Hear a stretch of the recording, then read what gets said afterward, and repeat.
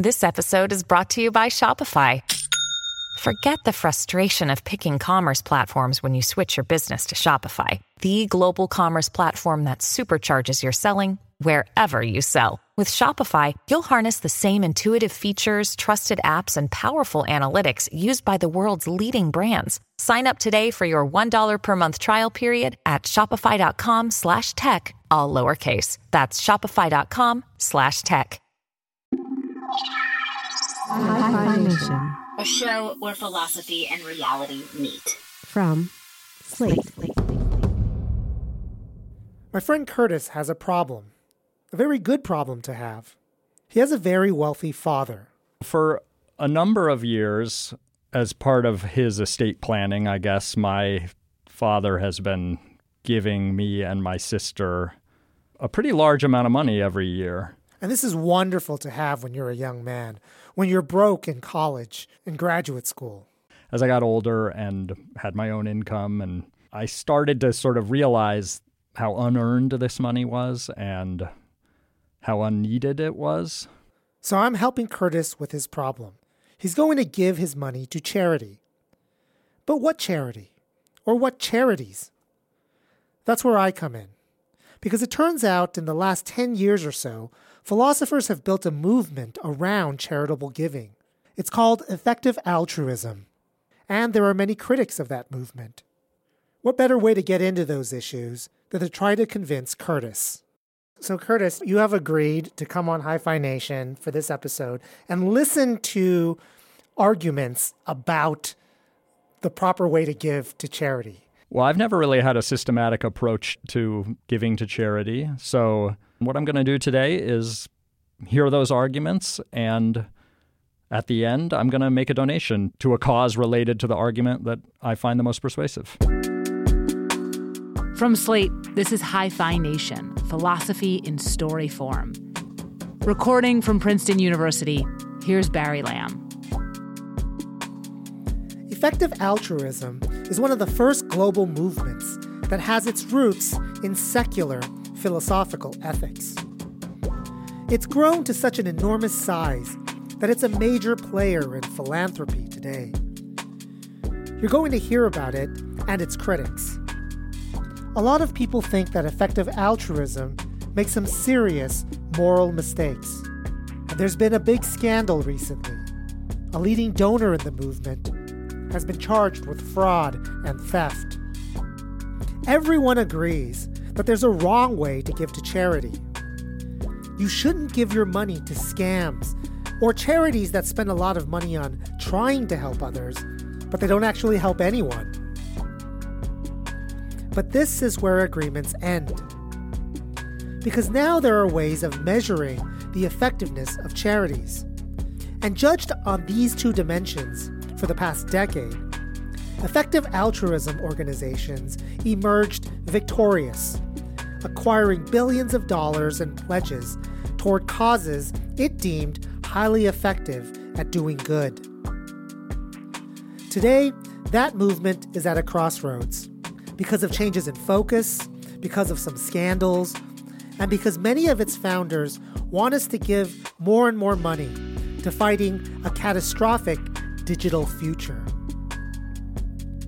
Today, we'll see how persuasive each side can be to an ordinary person with a desire to do good with his money.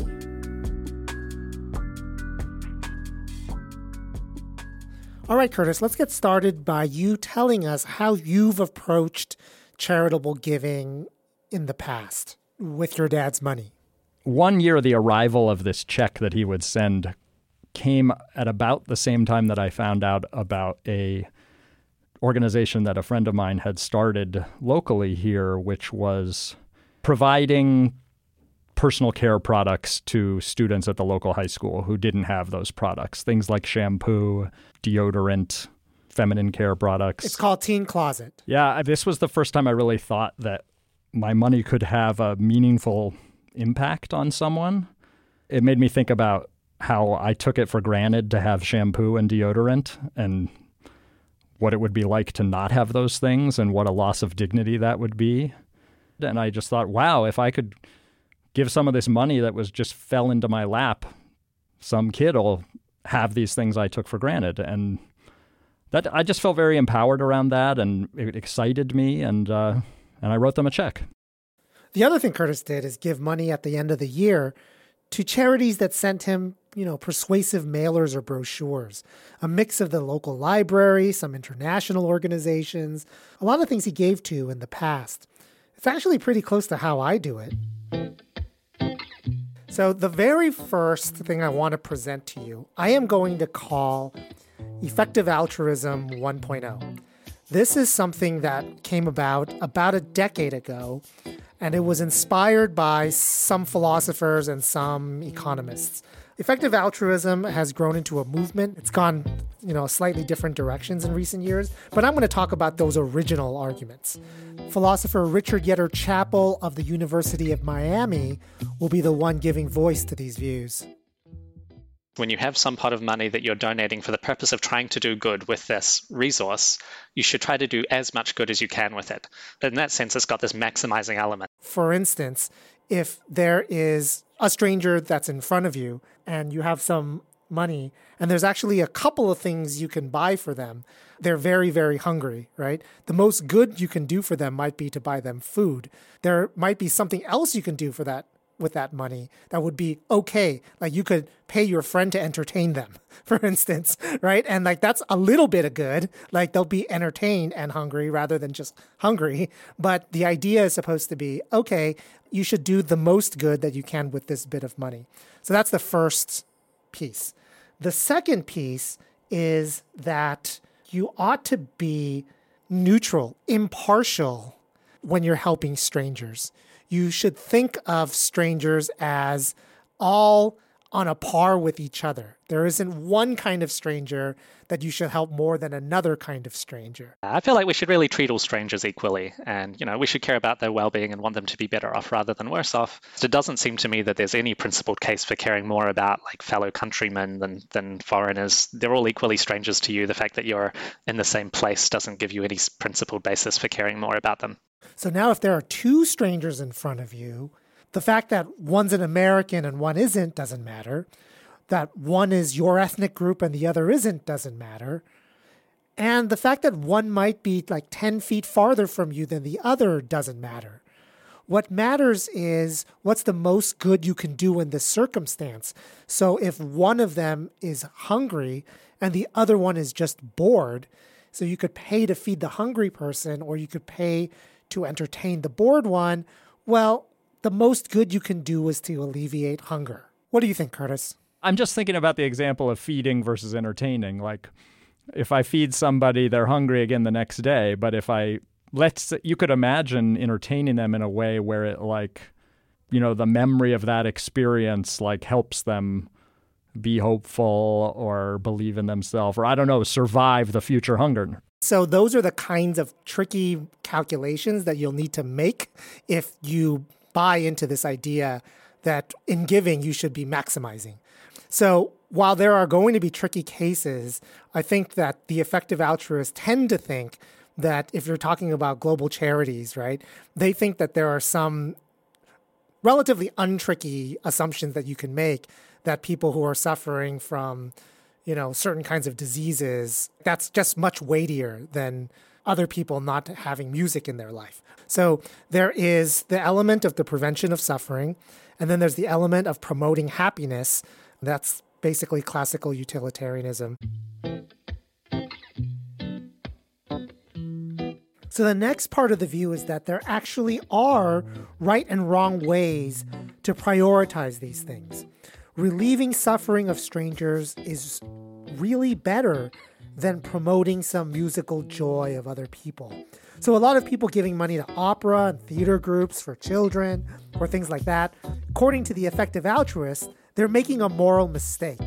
Suffering people just are more important than kids who get joy out of art. But if you end up donating to opera or some other thing that's good to some extent, but maybe arguably not comparable with saving people's lives, it reveals that your motivation wasn't genuinely altruistic in the right kind of way. There's one qualification, though. So your own kid's joy, for instance, buying them a toy car while some other stranger is suffering, that can be okay because on Richard Yetter-Chappell's view, you're allowed to be partial to some people in your life. So I think the most reasonable forms of partiality are just ones that are based on personal connections to your loved ones. Friends and family seems reasonable to care more about the people that you have those close relationships to than about total strangers. But, and here's the key part of his view, the actions that you, Curtis, do on behalf of friends, family, and loved ones, those aren't really altruistic acts. Those are acts that are at best acts of self-interest or mutual self-interest. They're acts of caring, but they're not really doing good for strangers, which is this other thing that you really ought to do. Now, do you think you agree with that idea?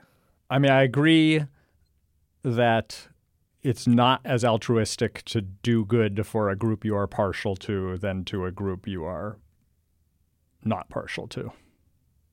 So the example of the giving that was so exciting to me, giving to the local organization, giving personal care products to, local students, is a group I'm partial to in that it's my local community.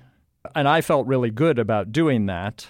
He would challenge me. He would say, well, you're not really being altruistic. Yes, I think that's right.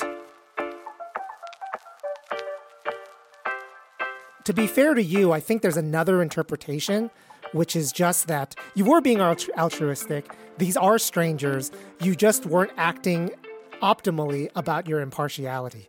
So you should think of the kids without shampoo in your local community, but you should also think about what kids halfway around the world are also lacking. But another way of thinking about it is actually you were acting on your own behalf because these are people you care about because they're local to you. It affects you in your local community, whether they have personal care hygiene products. On that view, then it's like you should feel good, but you should feel good in the way that you should feel good for doing something for your wife, for your child, right? For your neighbor, for your colleague. And that's okay. That's not charitable giving. It's not altruism.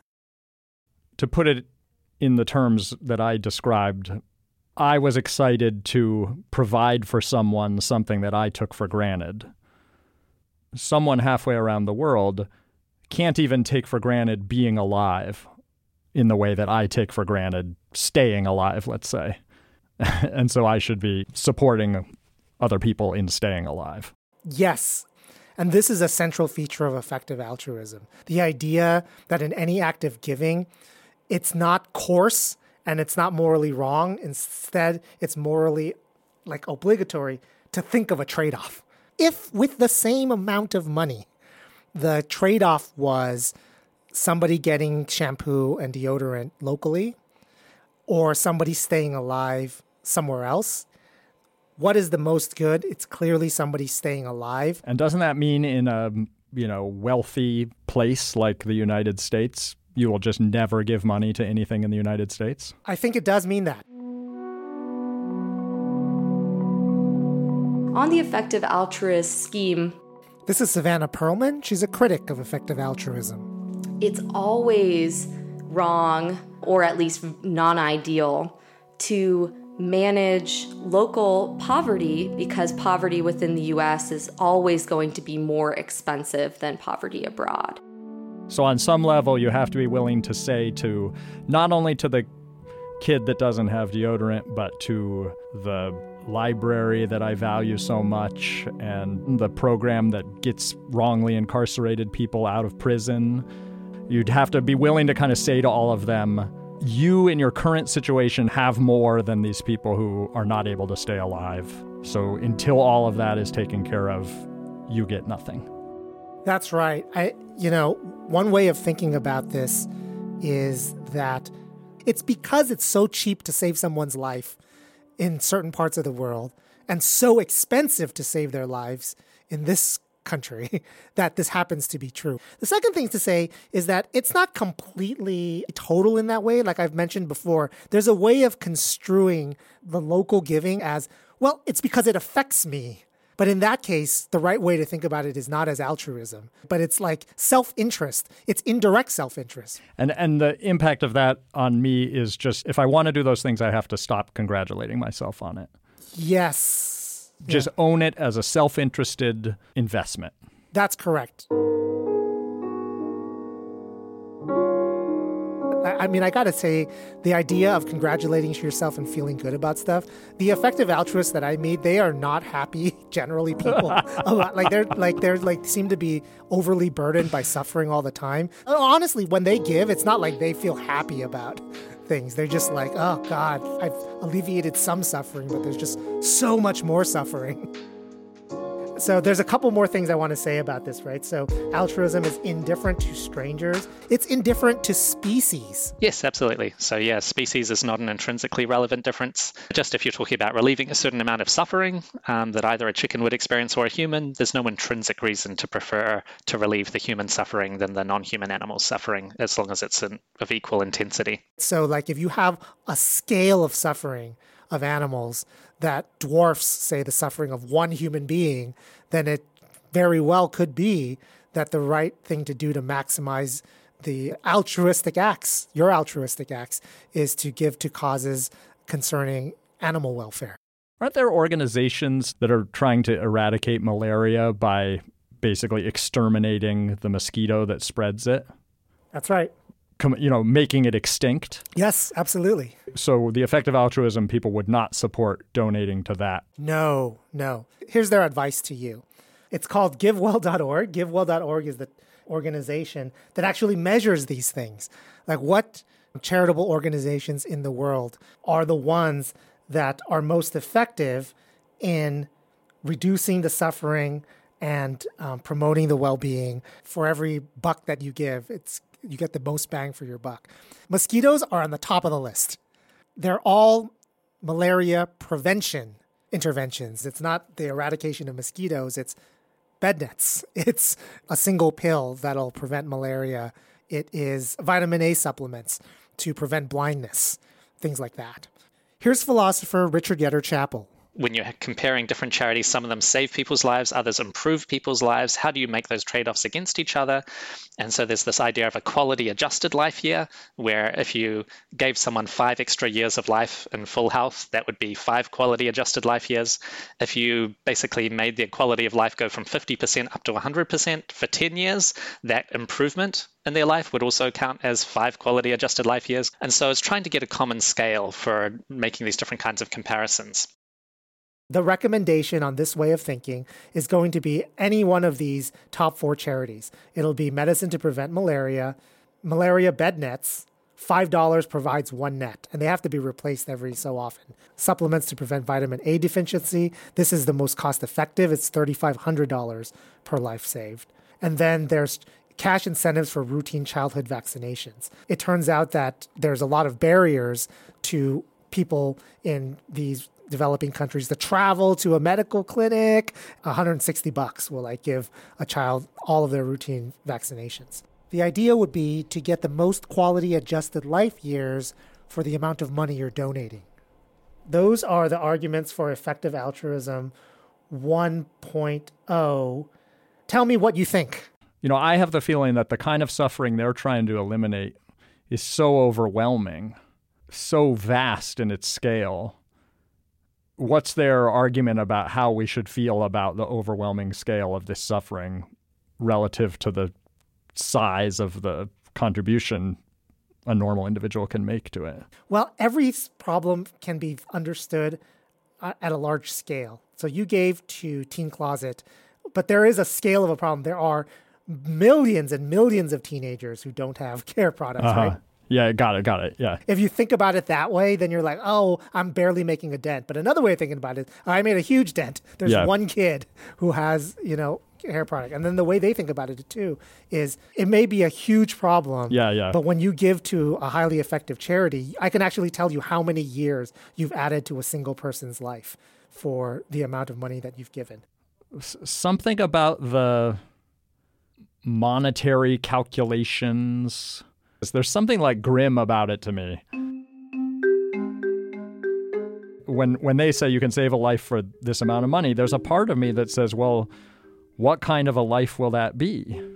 To live in poverty, say, or, war-torn region, or evading malaria feels like just the first challenge in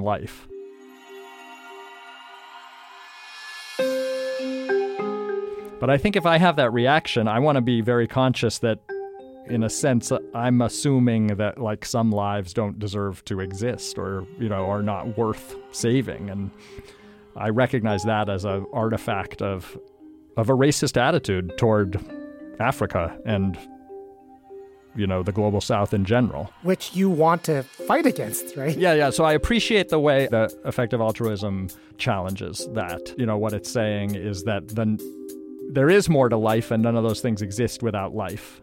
And the grimness is, in fact, the thing you're trying to address. I do think the economic calculations and everything, it feels like they take not just the joy out of the giving, but the humanity out of the giving. They take the humanity out of it. I don't exactly know what I mean. It's also making me realize that I might be okay with not being an altruist, with giving up altruism as a motivation and seeing it as a self-investment. Hi-Phi Nation will return after these messages.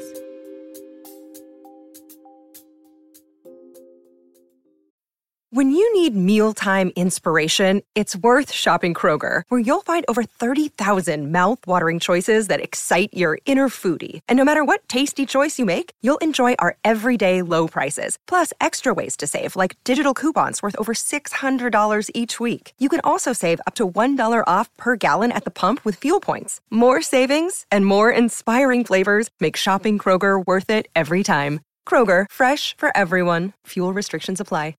Another day is here, and you're ready for it. What to wear? Check. Breakfast, lunch, and dinner? Check. Planning for what's next and how to save for it? That's where Bank of America can help. For your financial to-dos, Bank of America has experts ready to help get you closer to your goals.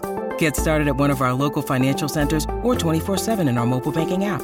Find a location near you at bankofamerica.com/talktous. What would you like the power to do?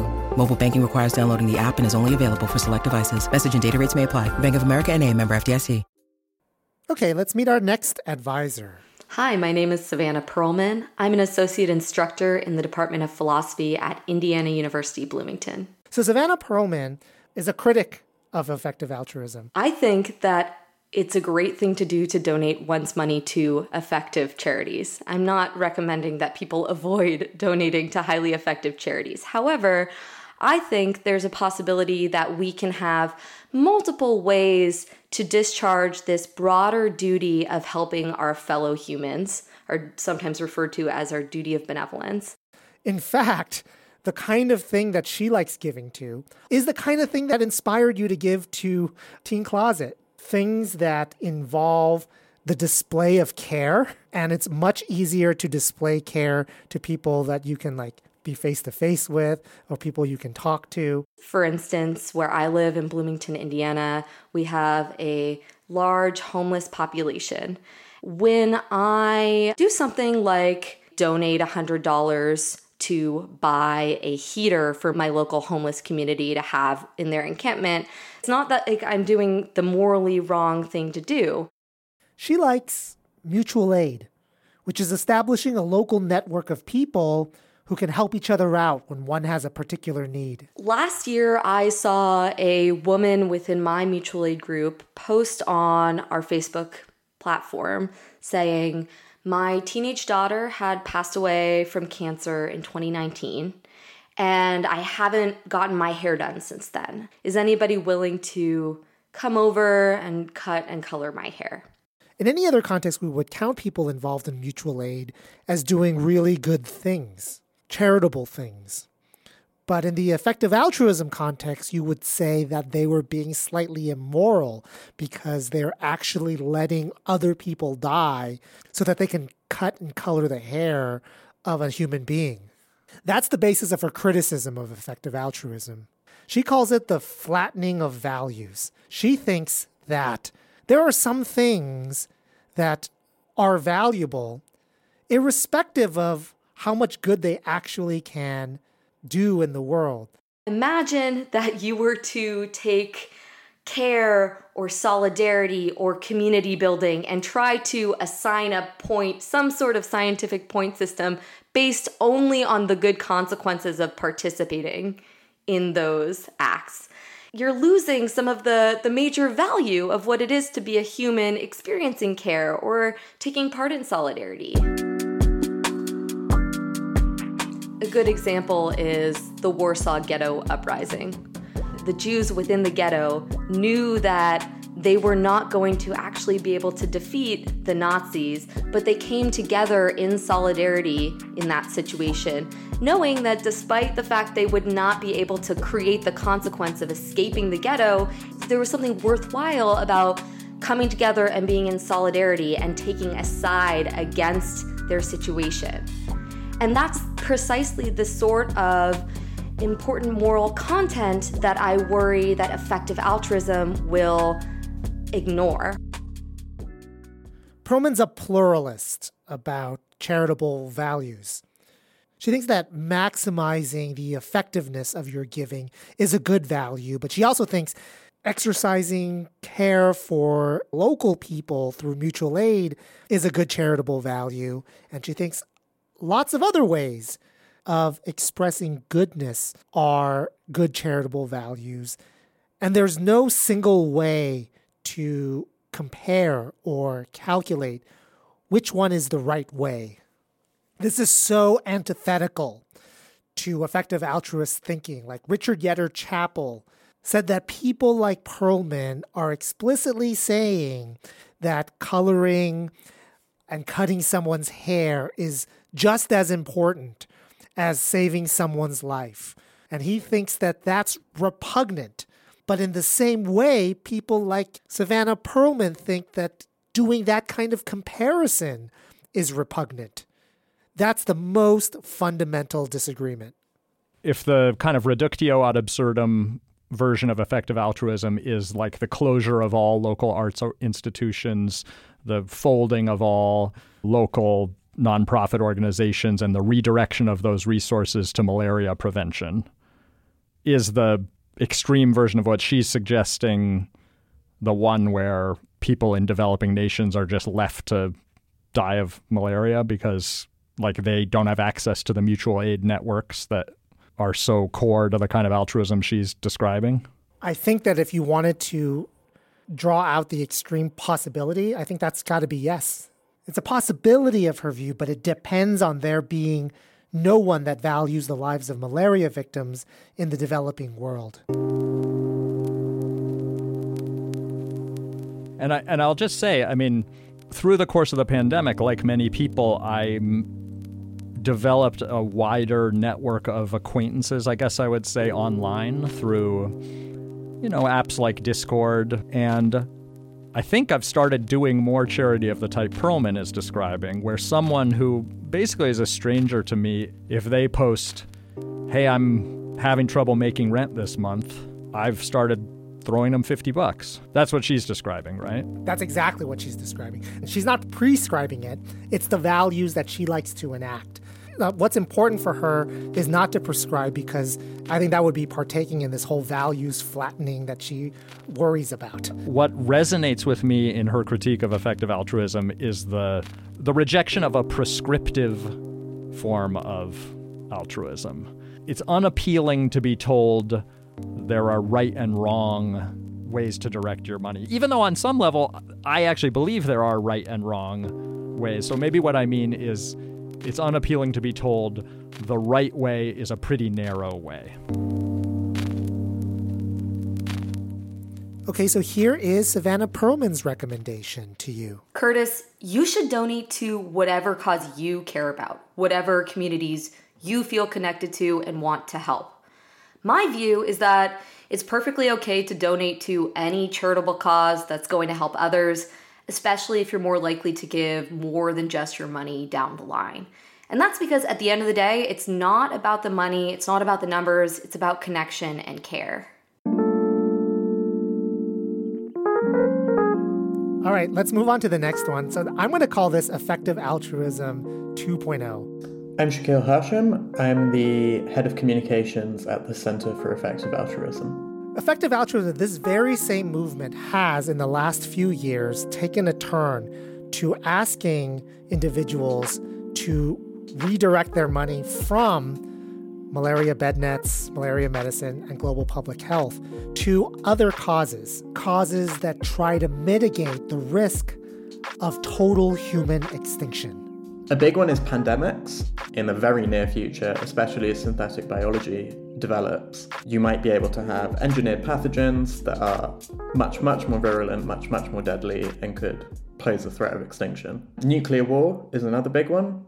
There are very few resources that go into mitigating it or trying to tackle the risks of nuclear war. And then the third big bucket is risks from advanced artificial intelligence. If an AI became smarter than us, which seems possible, and pursued the wrong goals, we could lose control over the future of humanity. So whereas EA 1.0 wanted people to focus their money mostly on global public health, which is human suffering now, the shift is to have people focus mostly on human suffering in the future. It's called long-termism. Here's Richard Yetter-Chappell. It certainly seems commonsensical that we should care at least some extent about future generations.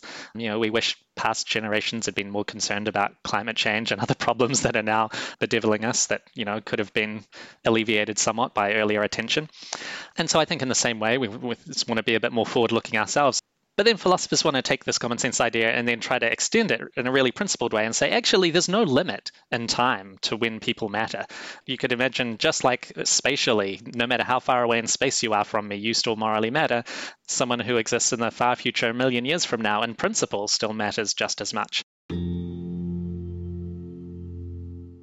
And if future people matter, then whether they get to live matters. I think the key idea here comes from the philosopher Derek Parfit.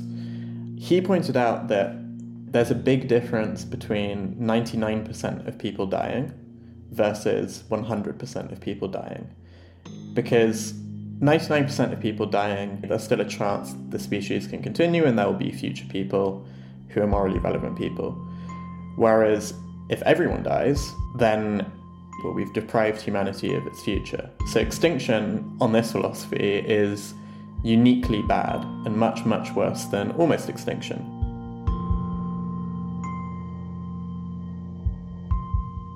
So effective altruism wants to focus now on threats to the long-term survival of human beings. And you might think that that means that climate change is a high priority. And it is a priority, but not a high one. And that's for two reasons. The first reason is just that there's already a lot of money going to climate change and climate change risk mitigation. And the other reason is because climate change might very well make the Earth uninhabitable for like 90% of the population, but 10% of the population would still be able to inhabit it. But it also means that EA 1.0 global health causes are not as weighty because they involve fewer people than all of the future people that you're trying to save. I mean, my initial thought is that sounds like a satire of effective altruism 1.0 to me, or a kind of taking of its axioms to an extreme case. The gut reaction I'm having, which is that future lives, and not just like the next generation, but 1,000 generations from now, should be weighed the same as present lives. I just revolt against that idea. I mean, I really believe the person in the global south is more valuable than the person 1,000 years from now. Shakil Hashim actually doesn't disagree with that, which is why I asked him, $3,500 will save a life in the global south now, but he wants us to redirect it towards these existential risk causes. So how could he justify that when the beneficiaries might not even be born yet? I think it comes down to this fundamental thing of, yes, I do think a given amount of dollars can save a given amount of lives in public health. But I think we can probably save even more in existential risk reduction. I think my $3,500 in AI reduction could quite plausibly save more than one life. And I think that's a bet worth taking. The nice thing about effective altruism 1.0 is a normal person like me can understand what they're going to do. We're going to give somebody a net. We're going to give somebody vitamin A. We're going to give somebody a vaccine. We're going to do things that I believe in a deep way are going to help that person. Whereas I would guess the things they would name as preventing nuclear war or a pandemic are probably going to feel to me like they have, at best, a chance of preventing those things. That's right. That's exactly right. You've just lowered the risk by 0.01% by your giving of $5,000 to this, nuclear monitoring organization, something like that. But I might feel good about doing that, I guess. I would need to think about it. Shaquille, what are the nonprofits in nuclear war, pandemic, and AI risk mitigation actually doing with the money that you're asking people to give to them? So a lot comes down to lobbying, meeting with governments, trying to explain the risks to them, trying to help them draw up policies. A lot is technological development. So in pandemics in particular, developing new vaccine platforms to try and create a system where when a new biological threat appears, we can have a vaccine within a few weeks. What about an AI risk? The things that we need are more technical research to figure out how to make these systems safe. We don't understand how these systems work, and we don't know how to get them to do what we want them to do. It's possible that there are mathematical and computer science techniques that will solve that problem, and so we need more research being done in that space. A lot of that research is happening at nonprofit organizations or in academia. The other is regulation. A lot of the money going to risk mitigation is going to PhDs in expensive countries so that they can have jobs doing their PhD research. And if you compare that to something like global health, I don't know, the salary of a PhD doing, AI risk mitigation is like $100,000 a year. And the amount of good you can do for a present person for that amount in the global health space just is enormous. And these were the kinds of calculations that effective altruists really cared about. So there better be a real return on that. Is that the right way to think about this? I think so. Yeah. And I think that's a really fair point to raise. So one thing I say to people is I think AI is at where climate change was in the 70s. Experts realize it's a problem, but the rest of the world hasn't cottoned on yet, and there's not much money going towards it. We hope that one PhD researcher could end up having an impact that saves all of humanity. I guess the number of potential future lives is always going to be vastly larger than the present. That's exactly the argument, Curtis. Yeah, you can see it. I mean, so it's making me realize, I think on some level, I don't really think it's a bad thing if humans go extinct. To me, I'm much more worried about the world where there's only 10% inhabitable. That sounds like a recipe for a ton of suffering to me. Whereas 100% annihilation of humanity, which will be an awful experience to undergo with tons of suffering. But I guess I see that as, isn't it just as plausible to say, okay, that's the end of human suffering? Okay, so here are Shaquille's recommendations for you. Curtis, I think you should give 60% to tackling existential risks, 30% to tackling global health, 5% to tackling animal welfare, and 5% to tackling climate change. In true effective altruist economic reasoning fashion, you should temper your giving with uncertainty. That is, these things matter, but you don't know how big of a difference they'll make, or you don't know how effective it'll be. So rather than thinking about giving to one cause, you should divide your causes into a portfolio, like you would do if you were investing in your own retirement. Yeah, and I do find that appealing relative to Effective Altruism 1.0, where everything should be devoted to this one cause until that's solved. Then we can figure out what the next optimal cause is. The idea of the portfolio generally and the uncertainty of what is going to do the most good, I think is appealing to me. Hi-Phi Nation will return after these messages. Hey y'all, Darius Rucker here. You know, a lot of people ask me, what inspires your music? And one of the big things is a strong sense of place. That's why I love my home state of South Carolina and want to share the awesome things it has to offer. From the beautiful mountains down to the sunny coast, it's got it all. Not to mention two of my personal favorites, great golf and amazing food. Come see why I love this place. Visit discoversouthcarolina.com.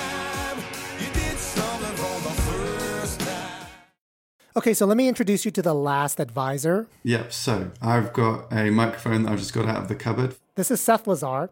Seth is a moral philosopher who's a very strong critic of effective altruism, the strongest critic that I've found. And Seth is actually involved in AI risk research.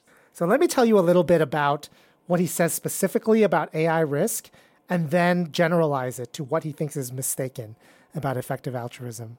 The kind of thing that we have to worry about, says Seth, is not the robot apocalypse. It's actually a lot more familiar. Effectively, it's like creating the most kind of spectacular computer worm or virus that has ever been developed that can kind of call upon the skills of all the hackers that have gone into its training data. Is you can imagine systems like this down the line being used alongside a sort of human amanuensis, someone who has the kind of spirit of an Oklahoma bomber, an incel who wants to get famous for destroying things, who then uses this to create a virus that is able to kind of adapt and autonomously undermine our ability to use digital technologies kind of across the board. And Seth thinks that this kind of AI threat is not something that he wants you to give any money towards mitigating. I think this is not really an area where philanthropic funding is an appropriate contributor. There's a lot of interest in it from government. There's a lot of interest in it from private companies.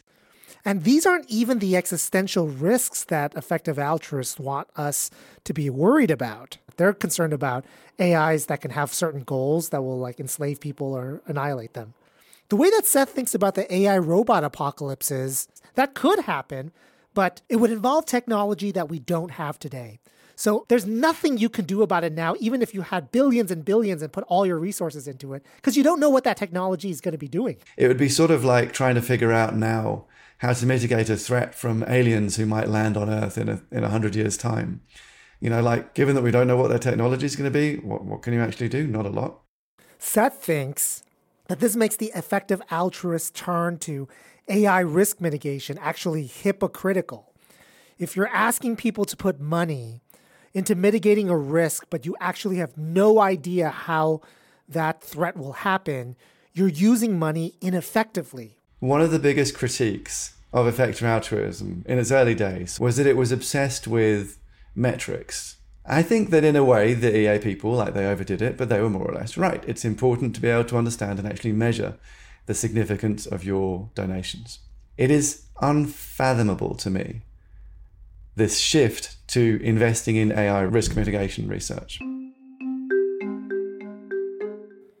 Because Seth thinks how much good the money is doing isn't measurable in the same way that it was under EA 1.0.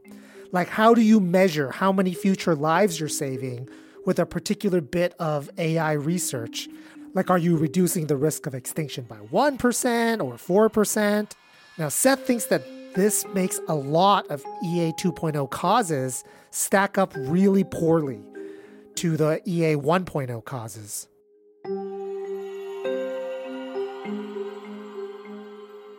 And there's another thing. Recent scandals in the effective altruism community. There's already been an expose about 2 organizations within effective altruism that collapsed. Alameda Research and the Future Fund. Both were run by Sam Bankman-Fried, CEO of FTX, the crypto trading company. SBF was an effective altruist who stated that his aim was to take almost all of the money he was earning through FTX and donate it to effective altruist causes, 2.0 causes, to prevent human extinction and create an optimized human future. And he did donate. He funded a lot of effective altruist causes and gave away a lot of money. As of the recording of this episode, SBF is sitting under indictment and house arrest for defrauding investors out of billions of dollars in his crypto exchange company, some of which he allegedly siphoned to Alameda and the Future Fund. There's no question that what SBF did was bad.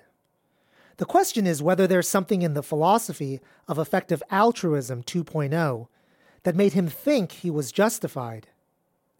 Because if that's true, the problem is with the movement, not the bad billionaire.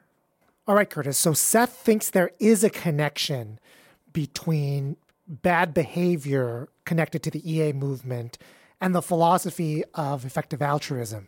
So he's a critique of effective altruism 2.0, really. That's right. Right. He thinks that the effective altruists who go from EA 1.0 to 2.0, he thinks there's a mistake in that move. He calls it moral inflationism. You know, you talk about the kind of the scale of loss that could be possible from a genuine existential threat. And you then say, well, how could anything else possibly matter as much as that? There's nothing that's on the same scale to anything else that you might care about. So let's not worry about the fact that we really can't do an awful lot about it, because, gosh, the very small chance that you might be able to do something about it is worth taking. In essence, that's the way in which the sort of public-facing versions of long-termism, that's the way in which, as far as I can tell, they seem to argue. And I think it's understandable that people go that route, but I think it's very deeply morally mistaken. So you're like, nuclear war, that's going to annihilate everything. AI risk is going to annihilate everything. What it clouds you into thinking is that it's worth anything. It's worth everything that you can possibly give. So here's how Seth thinks that makes EA generally a concern.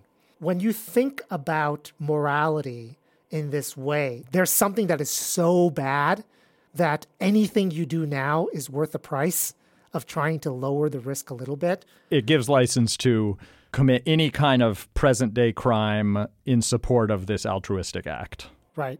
That makes sense to me. I wouldn't have thought of it without him pointing it out. That's, I guess, why I'm wondering, does this critique exist without a high-profile example like Sam Bankman-Fried? Like, I'm not sure the crypto billionaire shows the, moral emptiness of the whole movement.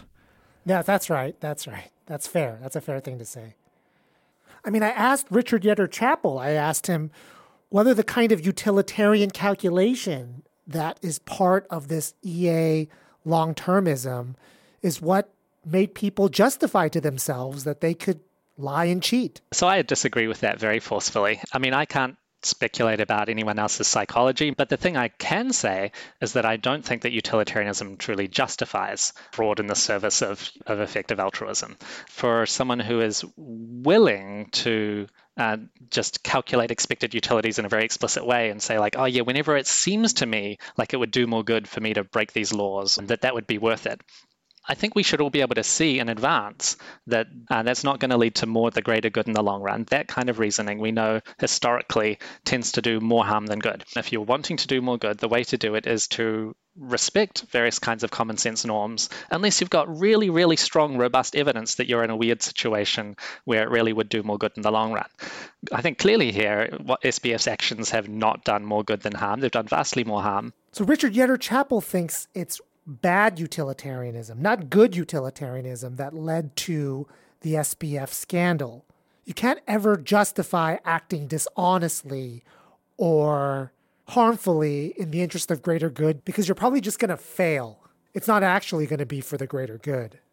But Seth says that's disingenuous. If ultimately you are arguing to people that we have in our hands the ability to affect the possible creation or not of 10 to the 48 future human beings, bearers of utility, then the notion that you can just sort of say to people, well, but, it's also really important that you act with integrity. It's just bananas. There's just this intellectual inconsistency. Effective altruism is attracting young people around the world in droves. So you want to have this big, urgent message. And it turns out that saving people from malaria wasn't a big enough and urgent enough message. And so you have this even bigger, more spectacular one. This bait and switch is just not tenable. You can't, on the one hand, say that these kind of 10 to the 48 future people, their existence matters and it depends on what we do, but then not say it's going to have a massive impact on what you're actually permitted to do. So I think that's why you're inevitably going to get things like these scandals. A lot of Seth's critique so far presume that there's some kind of good faith moral reasoning on behalf of effective altruists that just kind of goes haywire. They're making some subtle mistakes. But Seth has an even harsher critique, not just of effective altruism 2.0, but also of 1.0, which leads to his recommendation to you, Curtis. If you want to help people, and if you want to help actual people, then you need to be sensitive to how those people actually want to be helped, right? None of us generally like, receiving handouts or being told what's good for us or, receiving one thing when actually we think that we'd rather have another thing. So the starting paradigm of giving what we can and the underlying effective altruism was this notion that, we, the EA people, are going to decide for others what's good for them. And we're then going to kind of do that. Over time, obviously, people realize that folks don't just like being helped without having a say about how they're helped.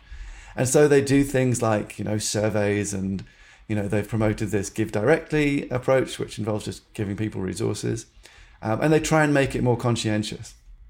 But another thing that you can do is try to help people who don't yet exist. Because people who don't yet exist, they can't talk back and they can't say, well, actually, we'd rather you did this. You can claim the moral authority of, the 10 to the 48 number of people that could exist if people listen to you, but you don't actually have to be accountable to the people that you're trying to help. Unfortunately, I think that is a pretty strong reason why long-termism has gained appeal. And, it's why it has gained appeal among a cohort of people who like to have power. It's white men from a certain kind of background. Like your background. Yeah, like people like me, basically, and like the reality is that we who are morally motivated often come up with situations where we try and do something that we think is good. And other people say, actually, maybe you shouldn't be the ones who are deciding what's good here. And there's two things that you can do in response to that. One is say, actually, you're right, and cede power, essentially. Or alternatively, you can kind of, shift and try and find a problem framing that allows you to continue to have power. And I think the long-termists have done the second thing. Personally, what I try to do is the first thing.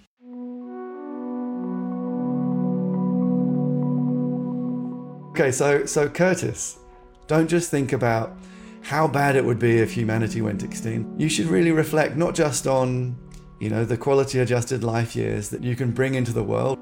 One of the things that makes your options more choice-worthy is that you're actually empowering people rather than deciding for people what they should do. Look at the options that are available to you and think, is it right that it's me deciding for these people how their lives go, whether they get, a particular kind of treatment or not? Is it right for me that it should be me deciding, whether resources are spent on bed nets or on something else that they might actually value more? How can I use my resources to empower people to deal with the problems that they face, that also recognize that my being in this position of power is itself something questionable, and that what I should do if I have this kind of power is to try to cede it, try to lift people up and enable them to be more autonomous in their lives. So he likes micro-lending, for example? That's better, right? But he actually likes give directly, right? So which is even lending. Oh, okay. Yeah. Just unrestricted grants. Yeah, I mean, I find autonomy very attractive as a goal for people, for humanity. But like Perlman, and to some extent like effective altruism 2.0, it lacks the metrics, I guess. Right? You have to have a lot of trust what you're doing will actually increase autonomy. Yes, absolutely. No metrics involved. And Give Directly is actually a charity. Yep, that's right. They're not taking anything off the top, or they'll take very little, like 1% off the top. It's hard to say that giving cash is actually intruding on people's autonomy. Cash is sort of the autonomous thing. But Seth doesn't recommend a particular thing. He's not going to say, do give directly. Just give to anything that increases autonomy. You've given me a lot to think about. Right now, I don't feel like I can decide, which I think is, in a sense, good, because it means I heard something persuasive on all counts. So yeah, could you call me later and I'll make my decision then? You got it.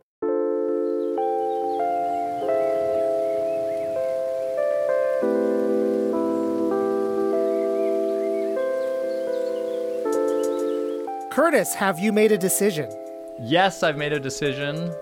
It was harder than I thought it would be. I'm actually really feeling like I want to talk through a little bit about how I thought about it. Sure, go right ahead. At the end, I felt that the one that was definitely most comfortable for me was Perlman. That's comfortable because it's basically what I was already doing. I'd say the one that was least attractive to me was Shakil Hashim and the long-termism. And the one that was most exciting to me was Lazar. Like, Lazar was exciting to me because this idea of autonomy is exciting to me. And, like, I personally value autonomy very, very highly. Now, what's your opinion on effective altruism 1.0? I'm actually totally convinced by their argument that the charities they recommend are very good charities, probably the best charity in terms of value for money. And I was thinking, well, I'll probably start giving to those charities in my end of year giving. But I just really don't want to stop giving locally. And I think I understood that is part of the effective altruism argument, is that you have to optimize it. That just feels wrong and bad to me. And I can't let go of this feeling of how good I feel when I give locally. I think about this organization I give money to. It's a group that provides opportunities to participate in theater for people incarcerated in prisons around here. And they have a dance troupe for people who have gotten out of prison and learned to dance in prison through their programs, and then they can tour around dancing. And like when I think about what it was like to sit and watch these men who had spent their entire adult lives in prison dancing. I mean, I played a small role in that, but part of the reason they're able to do that is because I gave money. I'm like, it's only by a perverse definition of altruism that that's not altruism to support something like that. Is your conclusion that you're going to continue to give as you were, or is there any change? Like, suppose the pot of money is 100%. Can you break it down how you're deciding right now on the basis of what you've heard? With the money I pledged for this episode and for this experience of hearing these arguments, I'm going to give it to Give Directly. To support autonomy is something I think is very valuable and very interesting to me. I didn't know I could do that. So in that sense, Lazar opened up a new understanding to me. So the money I pledged for this, I'm going to Give Directly. What is your takeaway from this experience? I think my biggest takeaway is that for me, there's a component of charitable giving that the arguments didn't seem to take account of, which I would describe as sort of how it makes me feel to support these causes. So, I think the effective altruists are saying, don't think about that. But the kind of exclusivity of their argument, in a way, requires giving up so many things that I feel are good. It's true. Effective altruism is trying to take the emotion out of giving, or at least what they think are unreasonable emotions. Caring, they say, done impartially, is the better kind of caring. I don't want today's episode to sound like a takedown of effective altruism, 1.0 or 2.0, just because its critics were able to get the last word.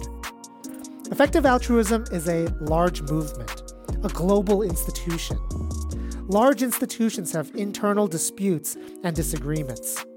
Long-termism is only one branch of effective altruism. The original branch still thrives today. And one charity that Effective Altruism 1.0 has coalesced around in recent years is Giving Directly. It turns out giving people autonomy through cash also happens to be highly effective in prolonging their lives and increasing their well-being.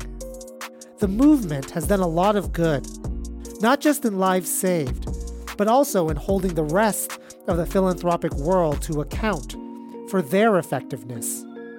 The question is whether it has also done any bad, either accidentally or by way of its fundamental commitments.